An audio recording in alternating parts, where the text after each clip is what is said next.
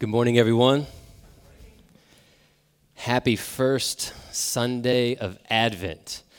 And if you are unfamiliar with Advent, this is a beautiful time of year where we look back on the first coming of Christ. That is what Advent means, is coming. So we always have with this season this beautiful tension celebration where we live between Christ's first coming and his second. So there is, in a real way with Advent, always this sense of longing where we celebrate with joy that God the Son has become a man so that he could redeem us from our sin and bring us to himself, that where he is, we might be also.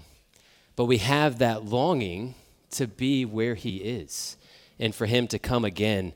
And so we want to come alongside you and your family this Advent series season so that it is worshipful. I'm rejoicing to hear different ways that families are going about celebrating this time of year and really getting into family worship that looks back on the coming of Christ and shows how the scriptures point to him. If you need help with that, we would love to come alongside you so that we really make this season and all of life all about Christ.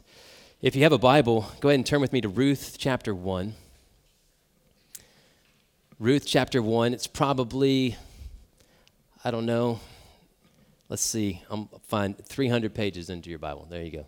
So if you flip toward the beginning and you work your way over from the beginning, it's right after the book of Judges. And you may be wondering, as we dive into this, why Ruth? Of all the books of the Bible that we could be in for Advent, we've done series in the Gospels, we've done series in John and in Luke and in Matthew, and so why, when we're talking about the coming of Christ, would we be in this obscure little book buried in the time of the Judges in the Old Testament? And Ruth, if you're familiar with the story, it's a beautifully written story.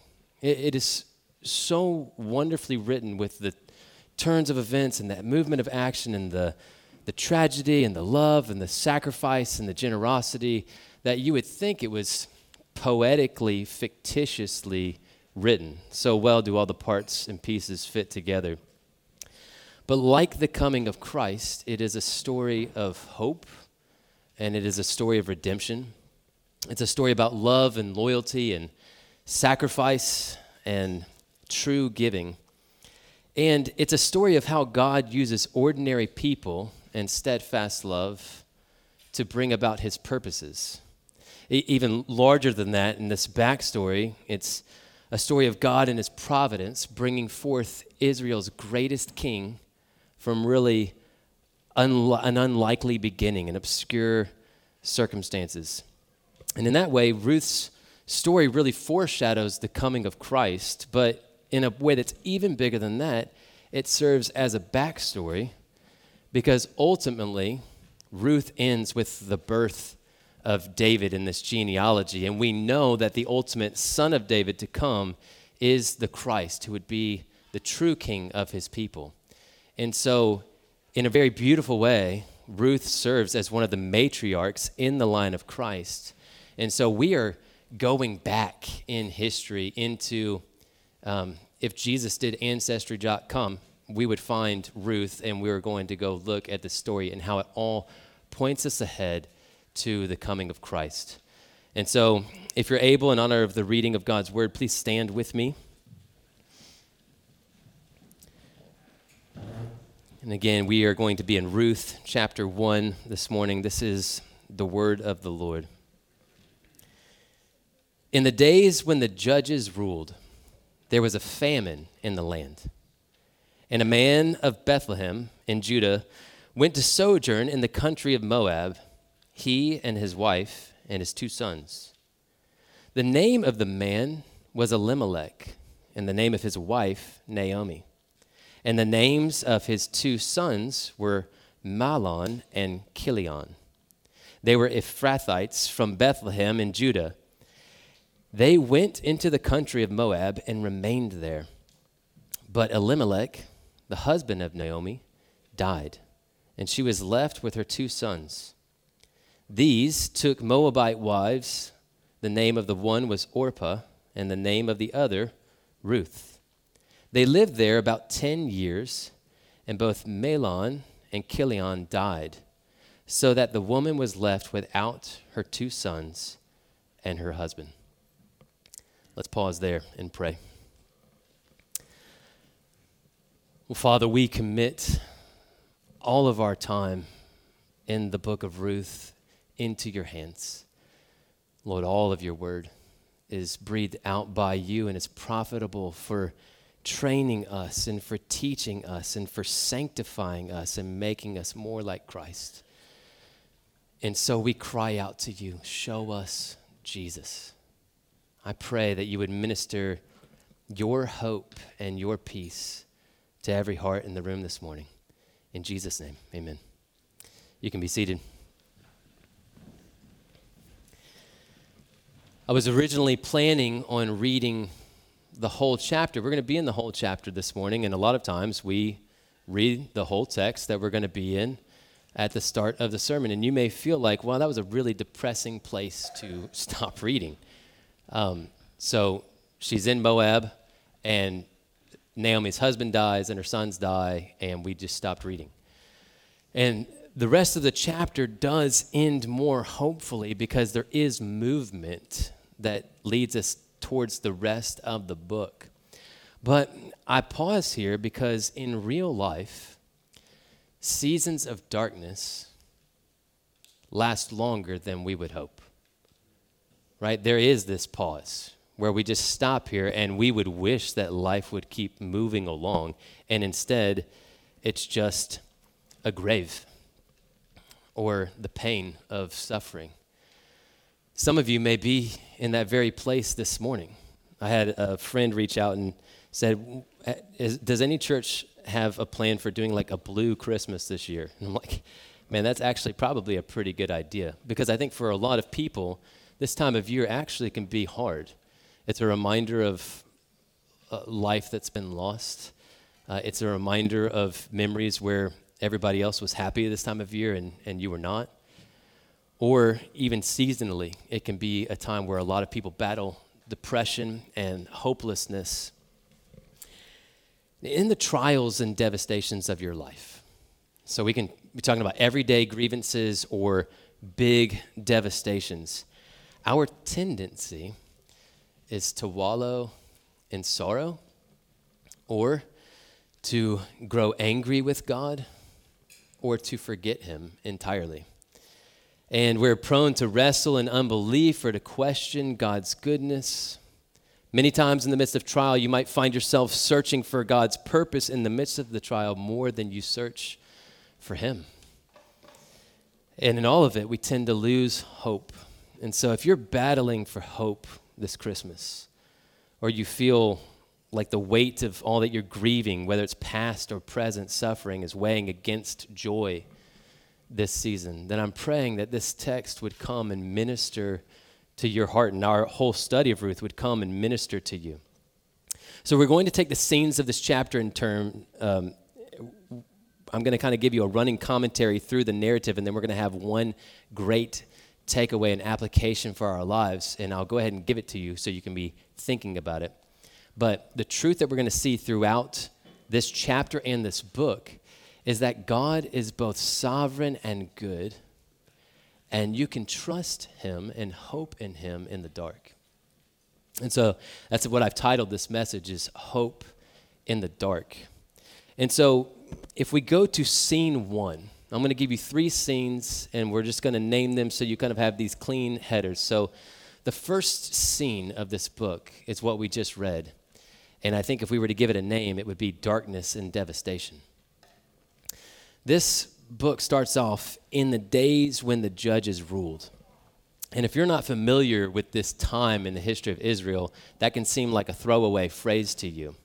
But that's why Ruth is positioned where it is in our English Bibles. The last verse right before this was from the book of Judges, and this is a very apt description of this period. So we're talking about the period between the kind of leadership of Joshua and the reign of King Saul. To locate you in history, about 1,200 years before Christ to about 1,000 years before Christ. And the description from the book of Judges of this time in the nation of Israel is, in those days, there was no king in Israel. Everyone did what was right in his own eyes. And so that's the nature of this time in the nation of Israel. We read in the book of Judges, there's this ruthless cycle of the Israelites falling into idolatry and doing what is right in their own eyes. And God gives them over to the hand of their enemies in hopes that they would cry out to him for help and he might bring them to repentance. And inevitably, they cry out to God for help. God is moved with compassion and pity on them. He has mercy on them. He raises up a judge or a deliverer, and the judge sets them free from the hands of their enemy. And then once they have peace and freedom, then they fall right back into idolatry. And it is this cycle that continues.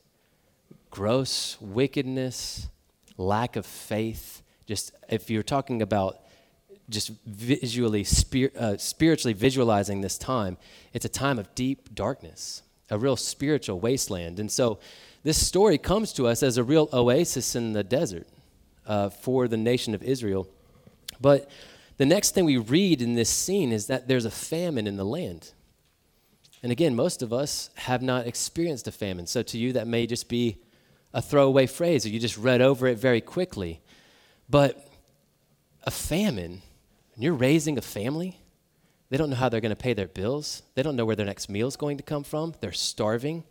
And the ironic thing about this scene is that Bethlehem means house of bread. So here they are. They've entered into the land of promise, and God had promised to bless them abundantly. And we know from the scriptures, Aaron read these for us in our reading of the law. From the scriptures, we know that God had mapped out a plan for his covenant people. If you obey me and you walk in my ways and in my statutes, then I will bless you. And this land is going to bring forth abundant fruit. I'm going to send you rains in due season. But if you abandon me and you walk outside of my good rule in your life, then you are going to sow seed and enemies are going to come and steal away the crops when they grow. And I'm going to make the heavens like bronze over you, and they will not yield any rain. And there's this language throughout the curses that God gives to his covenant people where it is clear that God is after our highest good. He is not a punitive, sadistic God who enjoys the tribulation of his people, but Israel experienced the discipline of God because he loved them, and he was seeking to bring them to repentance. So we read over and over again. So that text that Aaron read is from Leviticus chapter 26. And verse 18, you can see, is an example of this repeated phrase. If in spite of this, you will not listen to me, then the discipline gets worse. So enemies are going to come steal the crops. And if you still won't listen to me, then the crops won't grow at all. And so this is the nature of this kind of famine in the land. A spiritual famine happens first. They're not seeking God. They're not walking by faith in God. And so God sends a famine on the land that should be the house of bread, a place of blessing. And instead, they're experiencing the discipline of God, and all of it was made to lead them to repentance. But instead of repentance, what we see from this family is there was a man of Bethlehem in Judah. We don't even get his name yet. Here's a man who's from the house of bread. And he goes to sojourn in the country of Moab, he and his wife and his 2 sons. The name of the man was Elimelech. That name means my God is king. And he goes with his wife Naomi, whose name means pleasant. So this whole thing is like very paradoxical and seems so strange to a Jewish reader. Here's a man whose name means my God is king, and his wife's name means pleasant. and they go with their sons to escape the discipline of God in order to seek provision among Israel's enemies. Now, Moab had been antagonistic to Israel for hundreds of years. They're the ones who hired somebody to curse the nation of Israel and the ones that led them into immorality in the wilderness. They had people that they were some of the enemies that came against them during the time of the judges that God raised up to bring them to repentance.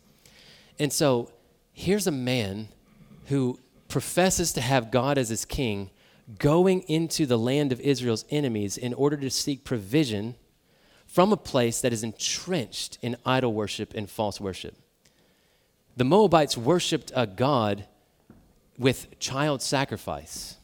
So this is a nation that was entrenched in idol worship. And all of it should cause us to see something is wrong here, right? This is all wrong. This man's name means my God is king, and his wife's name is pleasant, and there's a famine on the land, and God's doing it to bring him to repentance. But instead of repenting and bearing up underneath the hand of God, they seek to medicate with Moab. And there are ways that you and I do the same thing, where God may actually send suffering or trials into your life as the good discipline of the Lord. And no discipline in the present time seems pleasant. It seems painful, but God's using it to bring you to repentance. He's using it to bring you into further fellowship with himself. And instead of responding to the good discipline of the Lord, we seek to escape it in other ways. And there are countless ways that we medicate or seek to find satisfaction outside of God, seek to find fulfillment outside of God. But the end of all those things is death. And that's exactly what we see happening here in this first scene. Elimelech dies, and Naomi is left as the head of her home. Her sons, whose names mean sickness and wasting disease. I know some of you are getting ready to name children or just now did. You should be glad you're not naming them in the midst of a famine, right? You want to know if they're depressed or not. This is how you know, okay? They must have been living in a famine for some time. I want you to think about the actual grueling nature of not knowing where provision was going to come from. And the text reads like they moved with their sons when their sons were pretty close to marrying age. So they could have been going through this famine for 20 years. But they named their sons sickness and wasting disease. After Elimelech dies, these sons take from among the Moabites wives for themselves, which was another huge, grievous sin in the eyes of God. Listen to Deuteronomy chapter 7, verse 3 and 4. God says, of the people of the land, you shall not intermarry with them, giving your daughters to their sons or taking their daughters for your sons, for they would turn away your sons from following me to serve their gods. Then the anger of the Lord would be kindled against you, and he would destroy you quickly. Or in the book of Ezra, they describe marrying foreign wives as breaking covenant with God or breaking faith with God. And it's very important that we see that the issue with this interracial marriage was not a racial issue, it was a theological issue. So this has everything to do with believers marrying unbelievers, not a racial thing. So they are marrying into a culture that is laden with idol worship that was forbidden by God. And so these sons survive childless for 10 years, and then they die as well. And so we're left at the outset of this story with 3 widows who, especially in that culture, are left without protection, without security, without provision. Naomi had lost her husband and her sons in the course of 10 years. And all that seemed like it would result in life or the preserving of life in Moab only resulted in greater death. So the point of this first scene is that this is a deep darkness. This is a deep sorrow. If you have been going through suffering and sorrow in this season, or you have wounds and scarring from suffering and sorrow in your life, Naomi and these ladies understand in this season. It has been years and years of famine and death and darkness. So much so that Naomi says in verse 21 that she went away full, but now she's coming back to Bethlehem empty, meaning the famine and the lack of food that she experienced at the beginning of the chapter actually felt like fullness compared to the emptiness that she feels now without her son and without her husbands. So the allure of Moab only led to pain and death, but God would bring beauty from ashes. And that's what we begin to see in scene 2. So read with me. I've titled this scene, The Return Journey. We pick up in verse 6. Then she arose with her daughters-in-law to return from the country of Moab, for she had heard in the fields of Moab that the Lord had visited his people and given them food. So she set out from the place where she was with her 2 daughters-in-law, and they went on the way to return to the land of Judah. But Naomi said to her 2 daughters-in-law, "Go, return each of you to her mother's house. May the Lord deal kindly with you as you have dealt with the dead and with me. The Lord grant that you may find rest, each of you, in the house of her husband." Then she kissed them, and they lifted up their voices and wept. And they said to her, "No, we will return with you to your people." But Naomi said, "Turn back, my daughters. Why will you go with me? Have I yet sons in my womb that they may become your husbands? Turn back, my daughters. Go your way, for I am too old to have a husband. If I should say I have hope, even if I should have a husband this night and should bear sons, would you therefore wait till they were grown? Would you therefore refrain from marrying? No, my daughters, for it is exceedingly bitter to me, for your sake, that the hand of the Lord has gone out against me." 3 times in this text, you're going to see Naomi calling Ruth to turn back. So this scene is really all about repentance and turning. 12 times in this short couple of paragraphs, we read to turn or to turn back. So we're having this poetic turn of events where Naomi has been sifted and emptied, and she hears God has visited his people. And so she turns back to go back to the house of bread and back to the land where God has promised to bless his people if they would repent and seek him. And you can see how weak her faith is because supposedly in love for her daughters-in-law, she says, go back to your mother's house. And that phrasing specifically was, go back to your mother's house and prepare with her to marry again and have a life again. I want you to go back. It's so bitter to me that you would experience the judgment of God or the discipline of God for all of our sin and disobedience. And I just want you to go back and have a life. But she was completely missing the point that singleness with God would be an eternity better than remarriage in Moab and life among Moab's gods. So in the first instance, she blesses her daughters-in-law and thanks them for their kindness to her and to her dead sons. But then in this next exchange, when Orpah and Ruth refuse to turn back, Naomi presses them to go pursue freedom. And this text sounds very strange if we're not familiar with this concept of levirate marriage from the law of God. She uses this language of, well, even if I had sons in my womb, would you wait until they're grown to marry them? And if that's like so weird to us, right? Like they're probably going to be 25 or 30 years older than the sons. That's weird. Why would anybody do that anyways? But in God's law, there was this provision for raising up offspring for the deceased brother so that his name might be remembered in Israel. And so you can read about it in Deuteronomy 25. We're not going to spend time there. But the whole point is, if a brother dies, then it's the obligation and duty of his brother for his honor to provide for and care for his widow in taking her as a wife and raising up offspring for the deceased. And then that offspring would be named after the deceased son. And so in summary, Naomi is saying, I don't even have sons who I could give to you in replacement for these sons that have died. Would you wait, even if I was pregnant, would you wait for them to be able to provide for you and honor you in this way? I have no one left to help give you security and provision. I'm too old even to be married again. And so go.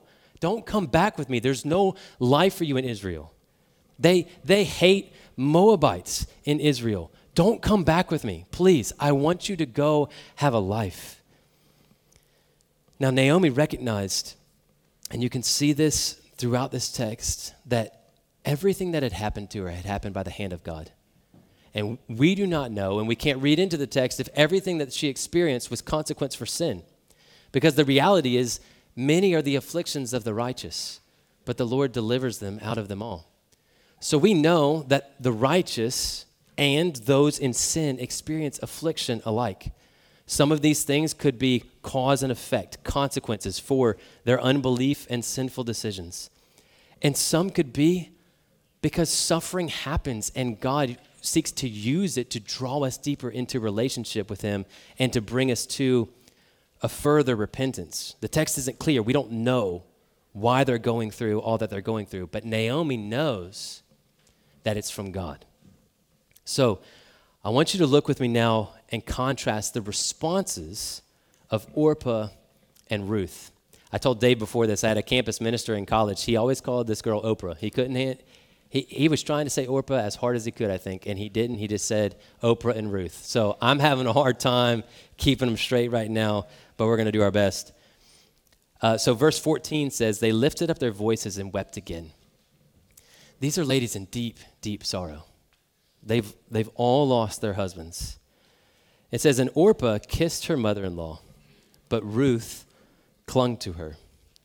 And she said, see, your sister-in-law has gone back to her people and to her gods.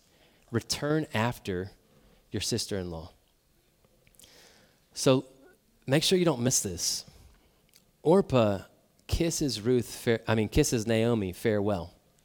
And then she returns to her people and to her gods. And she is a vivid illustration of those who would profess faith in Christ and actually go on for a season with the church. They would actually have deep relationships with people in the church, and those relationships would have staying power. They would go on with the church for some time. But when it finally came down to choosing between God and the unknown and potential suffering, or a life that she knew and comforts and preservation of her own life, she chose Moab and Moab's gods over the one true God and his Christ. She, in essence, kissed Christ while she betrayed him. We have to beware of this in our own hearts, how easy it is to honor God with our lips while our hearts are far from him. And Orpah really in this moment is like the seed that Jesus talked about that's sown into the ground. And it springs up with joy. The word of God springs up with joy in the soil of this unbeliever's heart. But when the cares of this world and the pleasures of life come in, then they choke out the word. And it proves to be unfruitful. You can contrast Orpah with Ruth, who in this moment, this is the first time we hear any words out of Ruth's mouth. And she gives to us one of the great professions of faith and love in all of the Bible. Look at verse 16. This is in response to Naomi telling her for the third time to turn around and to go home. And Ruth said, do not urge me to leave you or to return from following you. For where you go, I will go.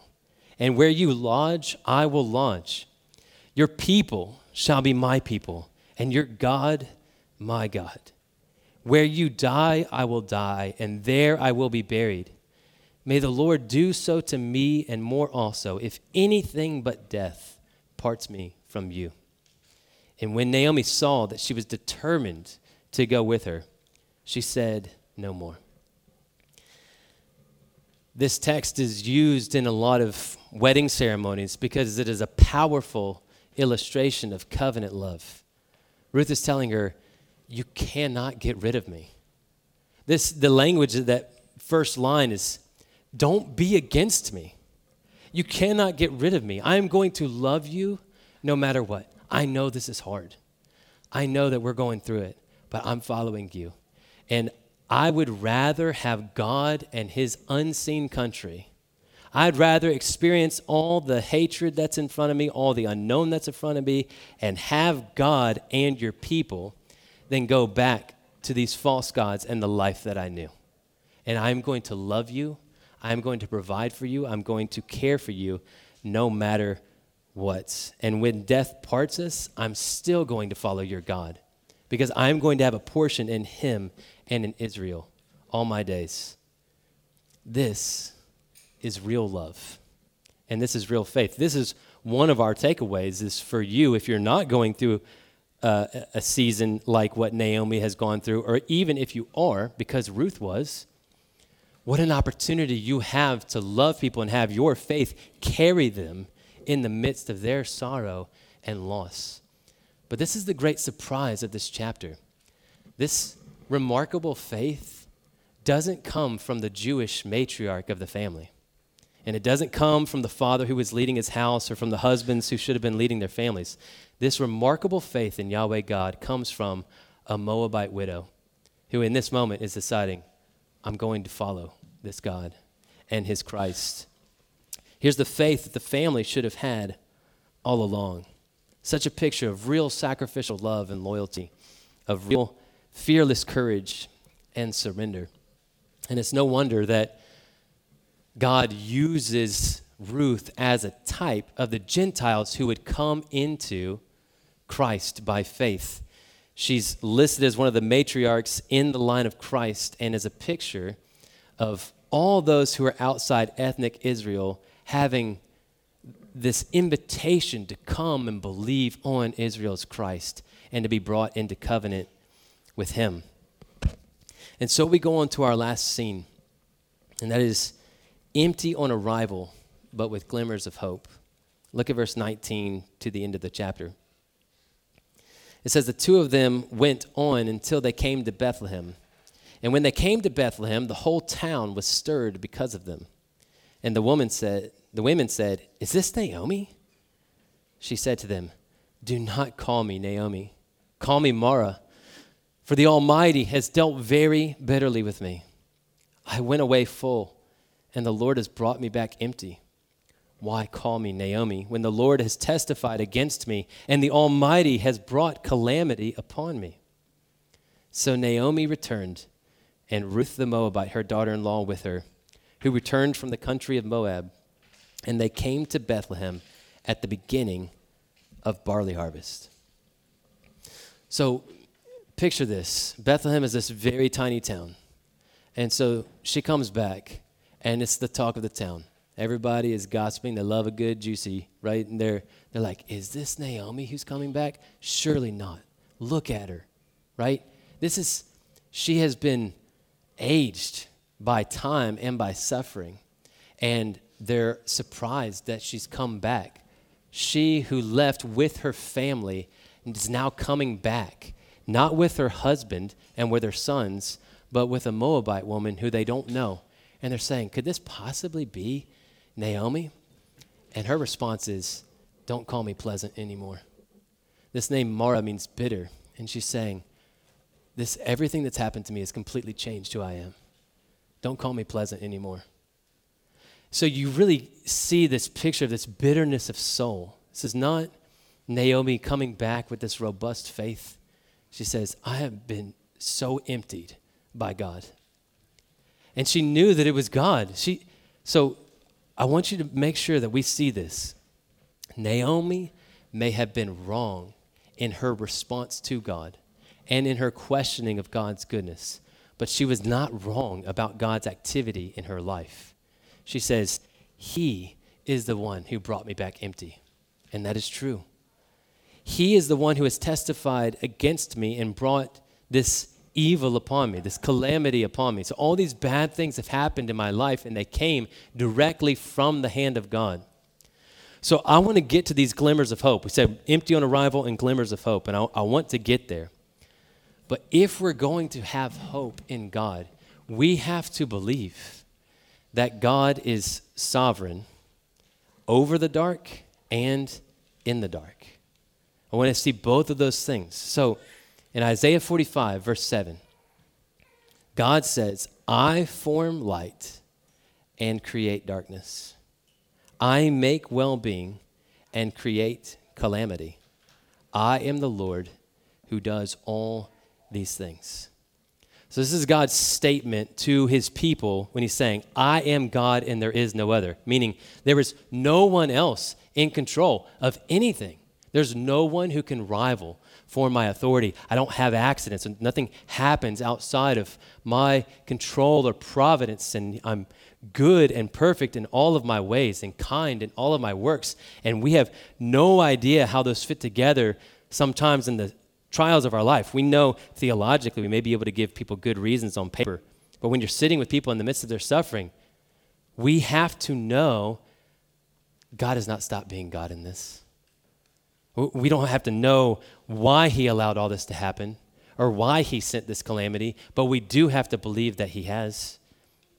We have to trust him in the midst of this. Otherwise, we really do have no hope. If there are things that are outside of God's control, if life is just going to spin out, if he's not going to turn these tragedies for good, if he has no control to work them for our joy in Christ and for our everlasting good, then we really are hopeless. But this famine was from God. That's why in verse 6 we see that the famine ends when God visits his people. Life and death are from God. God is the one who took her husband and her sons. We see throughout this chapter that Naomi knew that God was sovereign and that all that had come upon her was from his hand, but she doubted his goodness in it. And that is where we so often find ourselves. But we need to see that God was not merely God over the dark, but God in the dark with her. So painful and deep was Naomi's suffering that she could not see God's goodness in it. All she could see was the emptiness. She couldn't see Ruth, who God had sent back with her, and she couldn't see the springtime. So this chapter ends with this hopeful, and they came back at the beginning of barley harvest. But all Naomi sees is the emptiness and the suffering and the bitterness. But God was working, and he had been. You got to think with me for a moment.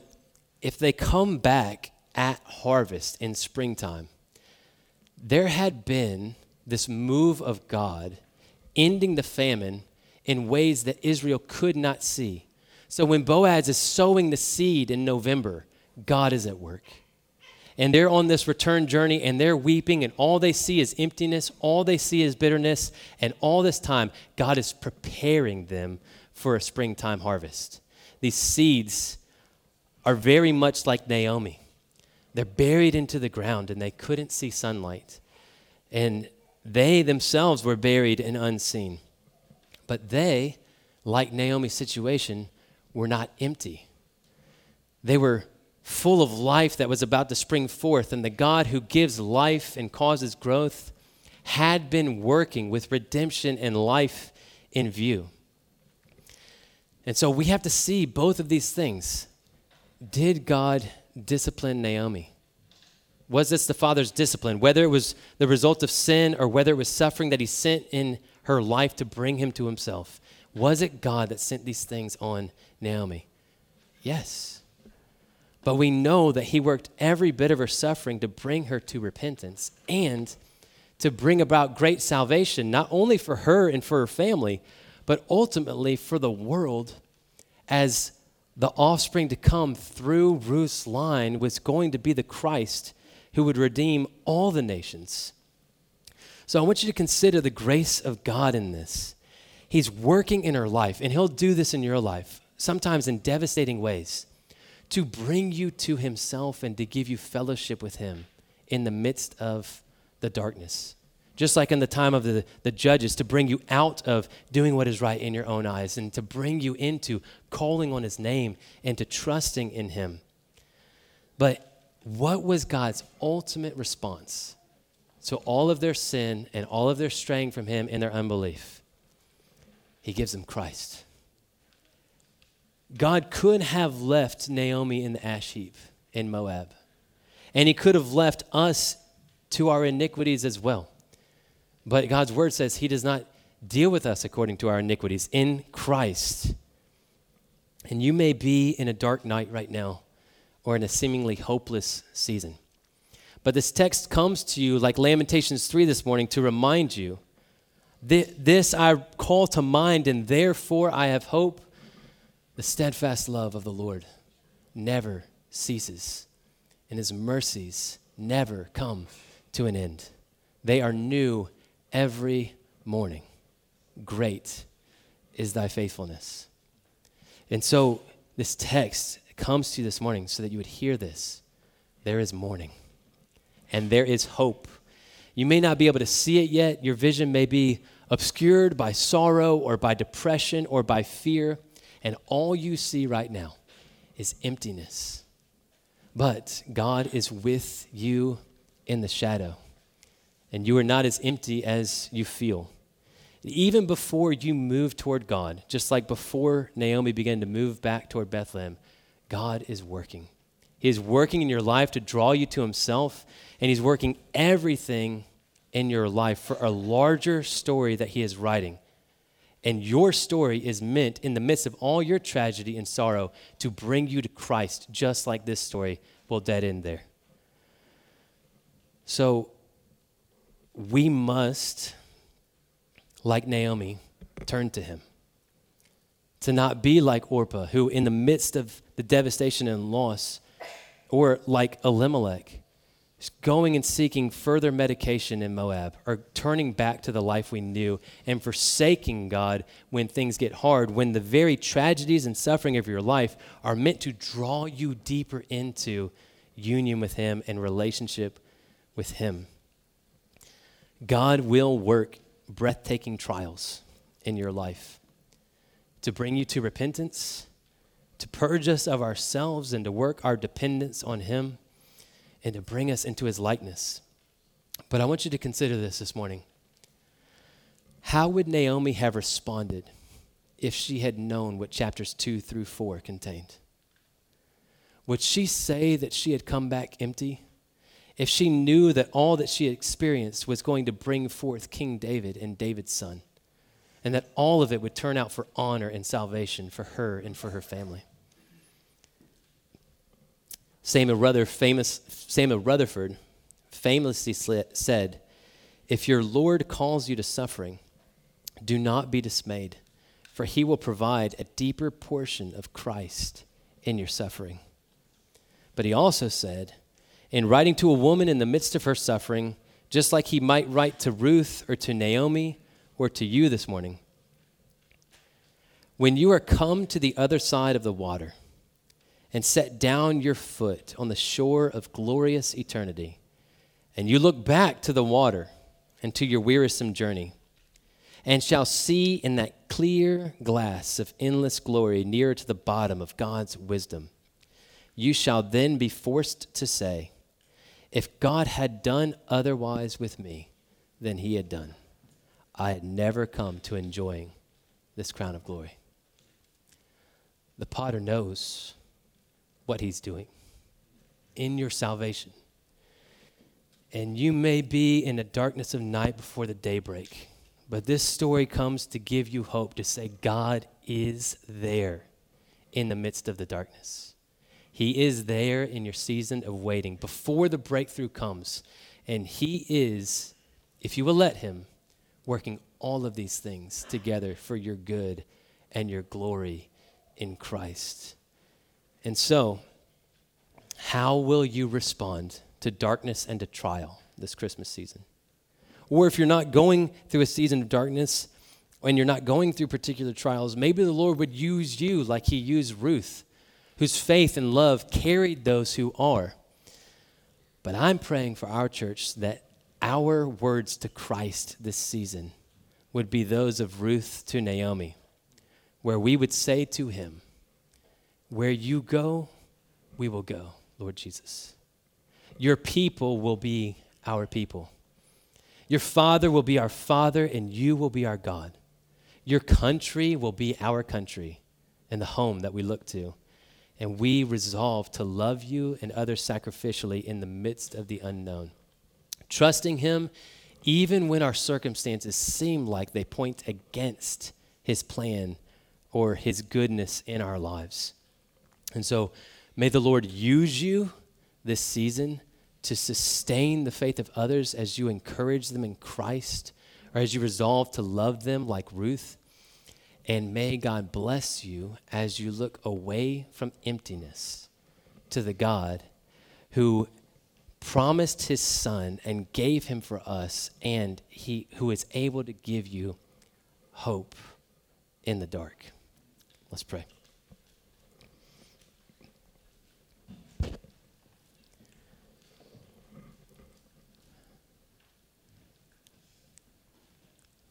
Father, I'm reminded of the hymn that says you move in mysterious ways, and that you work these bitter providences in our lives, and the bud may have a bitter taste, but sweet will be the flower. And I pray that you would, God of all comfort, comfort any who are experiencing trial or affliction, or walked into this room with a sense of hopelessness, or just general being down because of their circumstances. I pray that they would look up from their emptiness and see that you have demonstrated your love toward them in giving them Christ, that none of us has experienced what we deserve, but in you we are experiencing redemption. The timing may not be what we've hoped, but I pray that if we're experiencing your discipline, that we would not despise it, that we would not try to get out from under it, but that we would trust you.